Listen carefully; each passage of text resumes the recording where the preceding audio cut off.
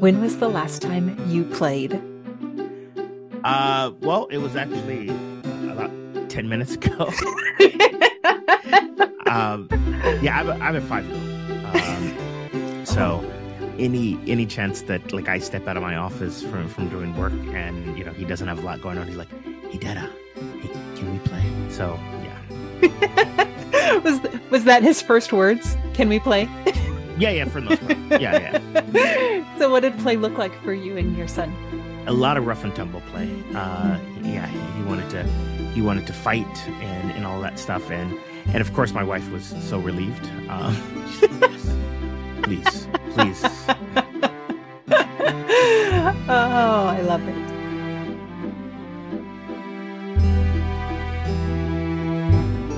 Welcome to Lead with a Dash of Play.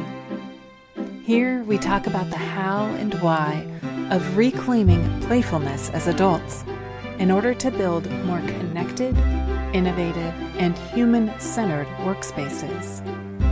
Isn't that what leadership is all about? I'm your host, Mary Hendra. Let's play.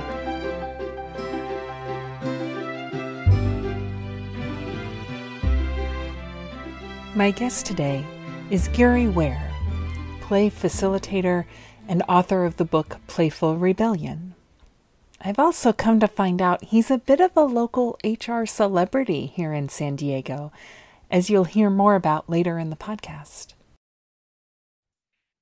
Gary, it's so nice to have you on the podcast. Likewise, I'm so happy to be here. You spoke about your own rediscovery of play on your TED Talk. Yes. For those who didn't hear that TED Talk, you spoke about going to improv and how that was both rediscovering your play, but also had lingering effects in your work life. So do you still perform improv on stage? Yes, I do. And that has been, for me, it is like my anti-drug. It is the thing that fuels me. And for people that, they look at it, and I tell my story about how it wasn't, to be honest, an accident, how I stepped into that, because I wanted to be a better public speaker, and a mentor suggested I take an improv class. And most people who take an improv class who like willingly seek it out, they have maybe some background in theater, or they're aspiring actor, or maybe they want to be a sketch writer or something like that. For me, I just wanted to be a better public speaker, and I hated Toastmasters. Yeah.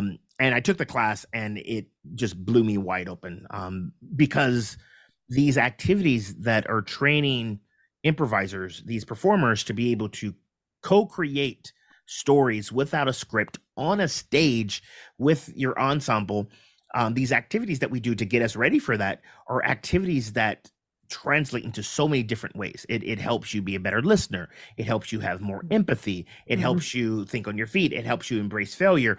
All of these things are great for just being a human. And so not only was I like hooked on it, I wanted everyone to experience that. Now, so that's the activity part. But for me, my background was in performance, as in I grew up playing music. I played clarinet through high school, and then I took up saxophone. I was in different types of bands. And so that like has a place, in my heart. And I sort of, shoved it aside. Like when I got too busy and I became an adult, I didn't have time for that. And so, me taking an improv class had twofold. One, I saw the practice of learning how to do improv as something that everyone can benefit from. And then for me personally, the performance aspect really lit something up for me. And it was my form of play. So I tell people, yes, everyone can benefit from taking an improv class. Now, that doesn't mean that you need to be like me and then go seek out every type of improv class and perform. That's just only for a select few. However, just the benefits that you can get from being in class and working on this practice is very transformational. Empathy, listening, embracing failure. I remember you also talking about this kind of lingering legacy that you got through your to-do list much faster than you previously had. Are there other kind of lingering effects that you find when you've played, whether it's with your 5-year-old or on the improv stage? Yeah. So after I took my improv class, I didn't know what I didn't know, and Mm, I was just so excited. And I thought improv was the answer to all this. I'm like, oh, go take an improv class. You're gonna have all these things.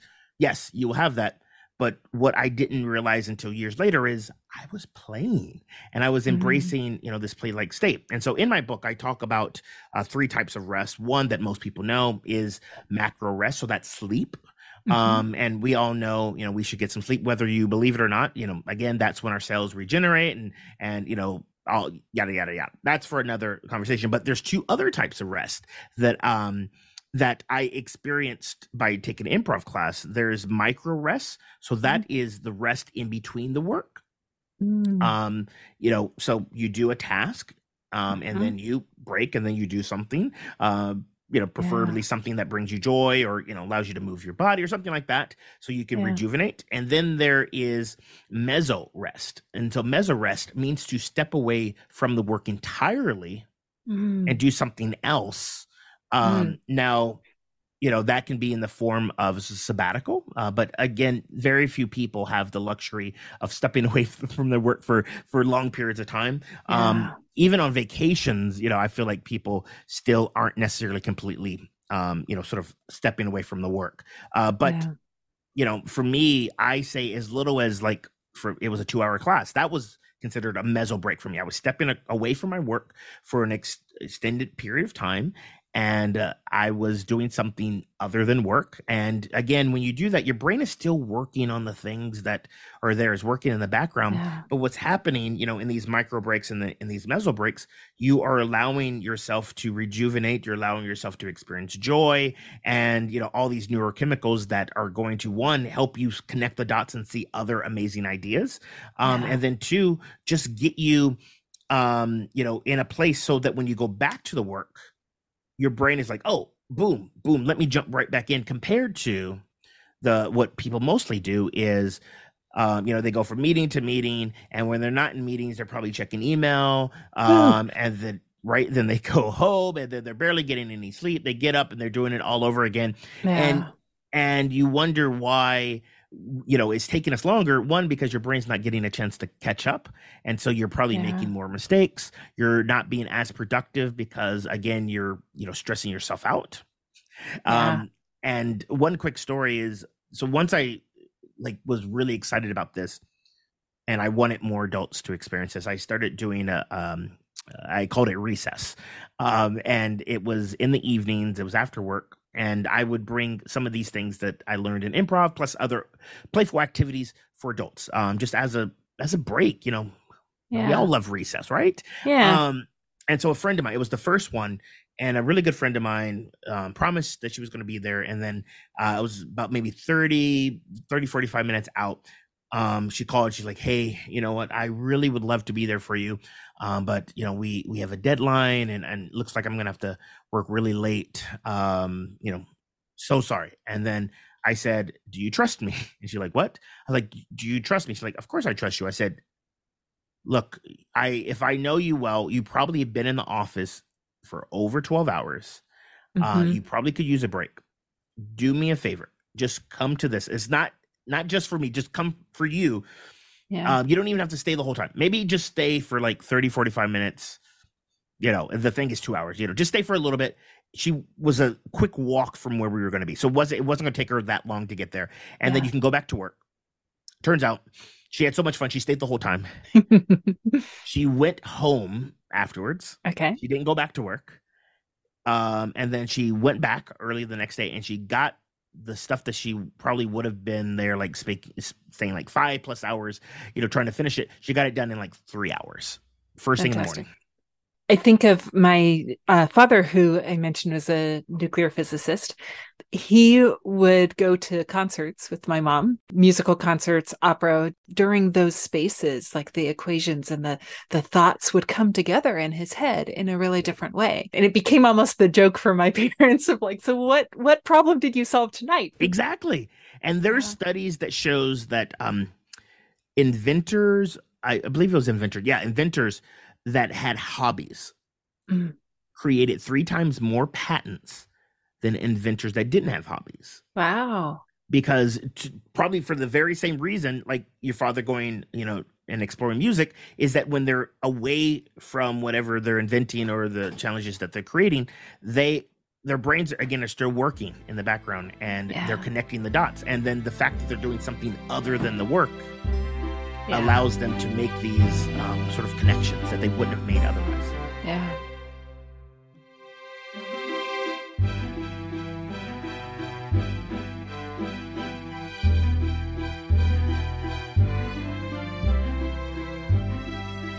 I was struck when I was reading your book about these 4 questions that you offer for identifying space to play. And I was struck in particular because I think about power dynamics in organizations. I think about belonging and inclusion. So I want to read the 4 questions. Yeah, please. Yes. And then would love to hear you expand Please. on or share other thoughts. Yes. So the 4 questions are all my physiological needs met? Do I feel safe? Do I feel some sense of social belonging? And do I feel respected and or adequate? Yes. So with all of that, it goes back to what I was saying, psychological safety. Play is something that we step into. We cannot be coerced into it. People may sort of fake it, but true play that is very transformative, that brings people together, first is all about safety. We need to feel safe. And then the other things, again, our needs met. This goes back to rest. It goes back to, making sure, like, it's like what they say when you get on an airplane, put your mask on first, and then, then you can help other people. When I'm working with people, I, often find that before they can quote unquote be more playful, they need to, make sure that they are well fed, make sure that they are getting rest. Sometimes the first thing I tell people, I say, all right, it doesn't seem like you're getting enough sleep. And again, I'm not one to say, I know what they say, oh, we all need 8 hours of sleep. All right. Yes, that is the benchmark. That's something to strive for. Again, as a new parent, I was going to say, with a 3-month-old, do you feel those 8 hours? No, I don't. I may be in bed for that, but no. So I'm saying, for the rest that you're getting, is it quality? And most of the time, people were answering honestly, no, because again, they treat themselves like they treat their devices, where they go all the way to 0 and then they sort of pass out. And so, just taking care of that and being more mindful of, instead of having, screen time up into the moment that you close your eyes, do you have a wind down ritual? Are you starting to create, going back to the environment, an environment where you can get adequate rest, whether it's 4 hours, 6 hours, or whatever the case might be. Again, taking care of yourself. And then, the other big thing is respected. And that's why I said that we need upper management to buy into this, because if people don't feel respected, this is the big one. If they don't feel respected, they're not going to truly bring out their playful self. And when I mean playful self, it is just their authentic self. What they say is the best way to really know someone is spend an hour of play with them, because my mentor, Gwen Gorton, she says play brings out your unbounded true nature. And most of the time we lock that up because it goes back to when we were young, and we don't want to be made fun of, and at work we want to be respected, and so we sort of posture and we act a certain way because we think that's going to bring respect. And again, not saying that it doesn't, but there's a deeper sort of having this belonging, and belonging, I feel is the result of all of that. You really feel like you belong when all of these things are met. And when you truly feel like you belong, that's where some magic can happen, because you can speak your mind without the fear of being retaliated against. And play does that, because again, it creates, it's a sense of vulnerability where everyone is in it together. Yeah. And your body's producing serotonin and oxytocin. Those are the neurochemicals that helps you trust other people and helps you feel like you belong. So when that happens and you have that environment, if things aren't necessarily going as well, you feel like you can speak your mind, and it doesn't mean that it's going to be comfortable. It Mm-hmm. still may be uncomfortable, but you feel like you can do that. And yes, you can deal with it and everything's going to be fine, rather than, ooh, if I say this, are they going to hate me, or am I going to get fired or something Yeah. like that? Like, that is not, that is a proving ground sort of mindset, not a Yeah. playground of possibilities mindset. In these current times, we often see organizations and employees who are trying to challenge some of the embedded, like systemic sexism and racism. Can play help us do that, or do we need to fix that first and then we can play? Play can help. And one of the things that I've learned, there's a number of research that talks about this, is when you're in a play-like environment, Mm-hmm. you suspend your brain, your unconscious brain suspends like your sort of belief of the world for the rules of the game. Take, for example, golf. Have you played golf before? Do you golf? Does mini golf count? Mini golf counts. Then yes, I played Yes. last a week ago. Okay, great. So with golf, if you think about trying to get from the ball from point A to point B, the way that we play golf is not an efficient way of getting the ball from point A to point B. That is not the most Especially not the way I play. exactly. Yeah, same. However, we suspend our belief structure for the rules of the game. We willingly use a club to hit the little ball, and then in the case of mini golf, around these obstacles to get it into the hole in as few strokes as possible. That is not an efficient way of doing it. If we were being logical, maybe we should throw it or something like that. My point is that when you're in a play-like state, you suspend disbelief for the rules of the game. And as a result of that, sometimes you can have some amazing discoveries and realizations of different points of view that you wouldn't have gathered had you just had a discussion about power structures or about systemic racism or anything like that. Case in point, I was working with a group and I was having them do this activity. It's very silly. They were just moving about the space, and then I gave them different prompts, and they had to respond like how they would respond given that prompt. Like, for example, I said, all right, when I say go, anyone who you come close to, act like they have cooties. How would you act, and whatnot? And then they would do it. It was very silly. People, like, ooh, and then it's like, all right, cool. Now, when I say go, anyone who you come close to, ignore them.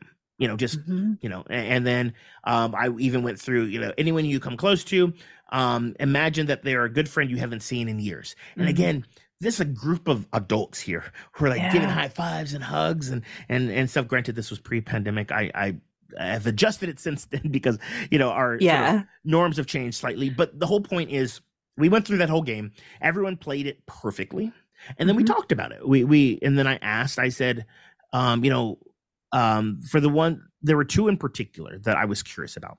One was the ignore, and I said, for the ignore, how many people felt normal?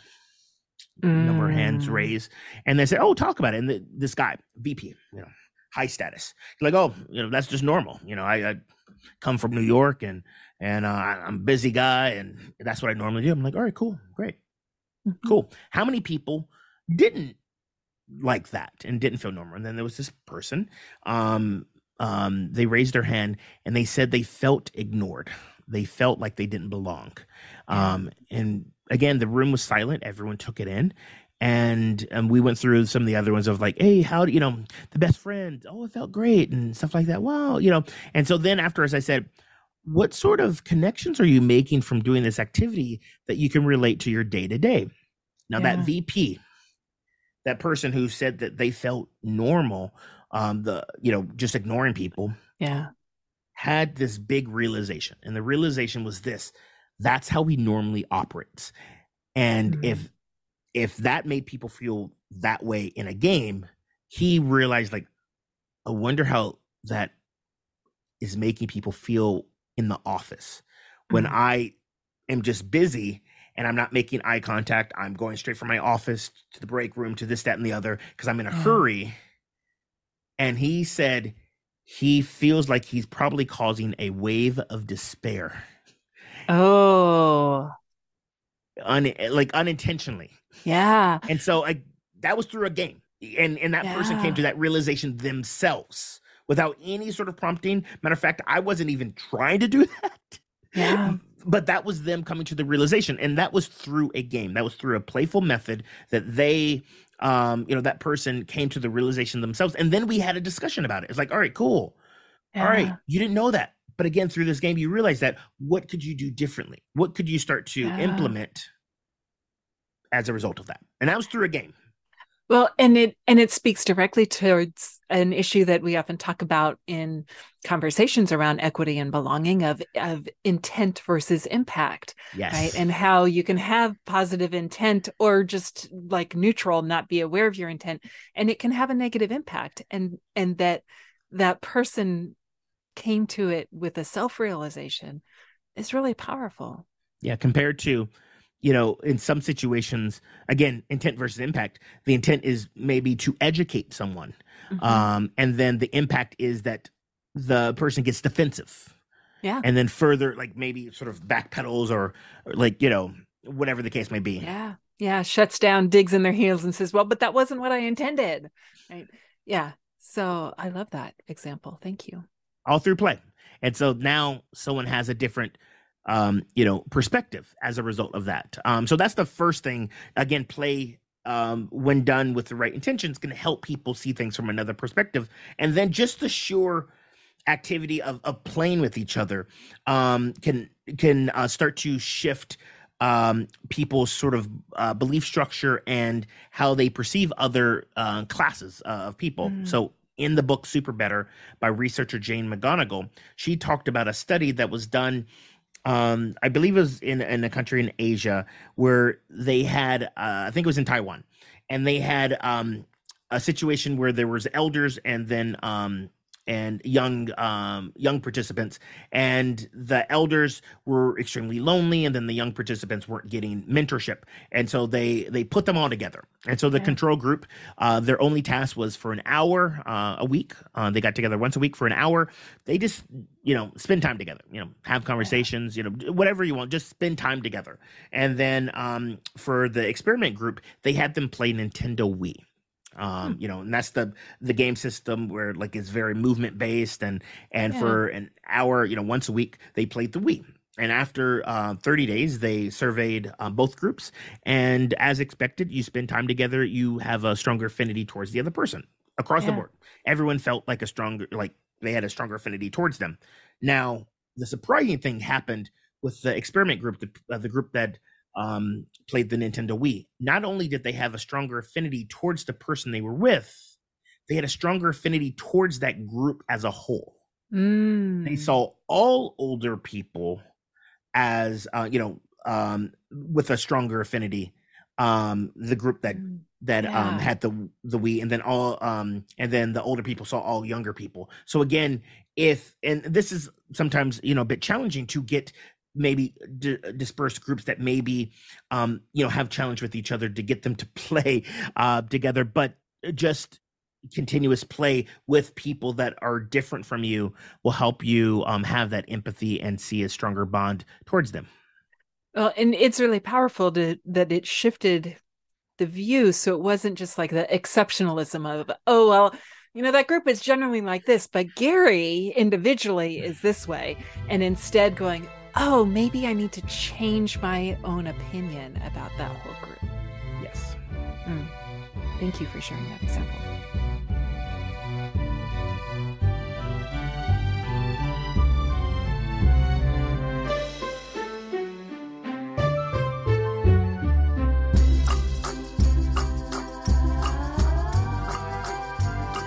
Play is so much part of who you are, right? You've written a book about it. You speak about it all the time. You train about it. I have to tell you, even last week I was at an event and I mentioned the title of my podcast, and immediately the person said, oh, have you talked with Gary Ware? No way. Oh my gosh. So there's two questions that came from somebody who was in a really great workshop with you. She loved it. And she was curious. Two things. first off, how do you move from games in a single session? So, whether it's a workshop or a play shop, however you call it, where there's games have been part of it, how do you move from that to having a whole culture in an organization that embraces play? Great point. What typically happens is I will go and work with an organization either through an event or through like a team building thing. And yeah, we'll play these games and it unlocks things for people like, wow, that was a lot of fun. And we start making connections of like, hey, how does this relate to your day to day? And then I leave. But what happens is for a lot of people, they go back to their day to day and they're met with resistance because they were they got a glimpse of this possibility, through Yeah. play. And then, you go back in a homeostasis. Homeostasis is essentially going back to like the normal state of being, and your body, sort of likes that homeostasis. And so then you go back and then you're met with resistance of like, well, Gary, like we did these things with Gary and we're back at work and it's not that like, what do we do? So you're absolutely right. The first thing is just having the awareness, the acknowledgement that things could be better. And that's what I love about, giving people a glimpse of it through a workshop, is that they see very quickly that in a short period of time, you can bond with other people. You can learn a lot about yourself and others, and then you can see a new way of doing things. So having the awareness is crucial, because without the awareness, again, you don't know what you don't know. Yeah. So now it's like, boom, it's opening up, your worldview. The other thing, which some people have the benefit of experiencing this and doing something about it. Others, it's very unfortunate. It has to be something where everyone is open to shifting. And it needs, like, yes, we can have, that's why my book is called, the Playful Rebellion, as in, we are challenging the status quo and we're rebelling against those old practices that no longer serve us. And yes, we can get some groups within the organization to be rebels with us and we start making some change. However, if it's not embraced throughout the organization, there's a chance that it may not stick, because leaders, whether they believe it or not, have more influence because of their behavior, than they realize. Like, I'll give you a quick story. I had a boss who was all about like, yeah, everyone take your breaks and all these other things. And, HR said to do this, but, and he didn't participate in it, but he was like, go do that. However, it was like an unspoken rule. It's like, well, he's not taking lunches, and then it became like the thing that everyone else modeled. So the next big thing is, how can, this become a sort of thing that is embraced through leadership, where leadership is walking the walk, not just saying, oh yeah, go do that. So that's the next big thing. And then the third thing is it starts little by little. Like if you set out to run a marathon, you're not immediately going to be a marathon runner if you haven't done it before. You need to put little things in practice to start to transform your habits and belief structures. Yeah. The second question that this person asked me about was really how you open play beyond the individuals or the leaders of an organization that are in that meeting or that workshop, learning about it, to the people who maybe didn't experience it with you. Any thoughts you can share about how that change happens or that transfer happens? Well, I feel like it's a ripple, where I come, I create an environment that is filled with psychological safety, so people feel comfortable, exploring and being themselves. That is crucial for play to happen. If we're stressed, we, like I said in the beginning, we can't necessarily play. We can be sort of pushed into it, but we're not in a true play state. So we need to create that levels of psychological safety. And then, it's all about just modeling it and creating this experience where people are really enjoying it and then inviting them to share it. But sometimes, again, just like my very first improv class, I was filled with so much joy and I enjoyed it so much. I felt compelled to tell people about it. And then my actual behavior shifted. And when I coach people, and the first thing that they say, well, my significant other It's very serious, and they're not really into this. How do I get them to do it?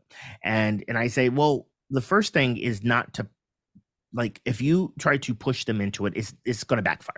Yeah. First thing is, how can you shift yourself? How can you change your own behavior so that you maybe even spark some curiosity in them, and they are like, oh man, I see something different, and they will be more willing to be open to it. And one of the beautiful things about play is it makes you more empathetic. So with that person that I was coaching, they realized that because they had this belief that their significant other was not playful, it was almost like a self-fulfilling prophecy where they didn't necessarily invite them to play because they thought, oh my God, they're too busy. But once they started just embracing it, and then, being open to realize that maybe they can shift it, it just came back, and they said, oh, problem solved. I was like, oh, how did it work? It was like, oh, well, I just, was really into, playing some board games and stuff like that. And then I just invited them to play, and, we had a great time. And then they said, well, we should do more of this. And then, again, yeah. Yeah. You don't know. I could keep talking to you, but I know we have short time. So this is amazing. This is such a great, yes, I can talk for hours and whatnot. This has been such a delight. Before we end, how do people get in contact with you or see when you're having a recess or other activity that they might join?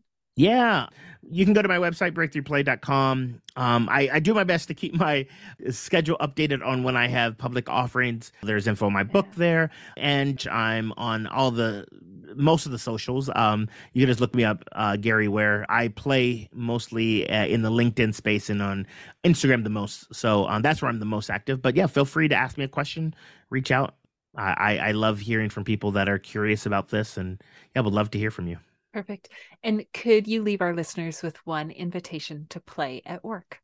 All right. Invitation to play at work. So you heard this conversation, and it piqued your curiosity. The simplest thing to do is this. I have this in my book as well, and it's just a recipe where think about maybe a time when you can use a play break, if you will. And it's hard to just go and do it, because again, we have our normal routines and stuff like that. And so the easiest way, I learned this from researcher BJ Fogg, who talks about tiny habits, and it's a recipe, and it's goes like this: before or after I blank, I will do blank because it will make me feel blank. So maybe you have a tendency to go from meeting to meeting to meeting without breaks. So your recipe. Who would possibly do that? I know, right? Who would possibly do that? And so this might not apply to you, but if it does, great. But it could be, after I finish a long meeting, I would take 10 minutes and stretch, or 10 minutes and play with my dog, or, whatever, insert any sort of playful activity that appeals to you. And then this is the big thing, because it will make me feel blank.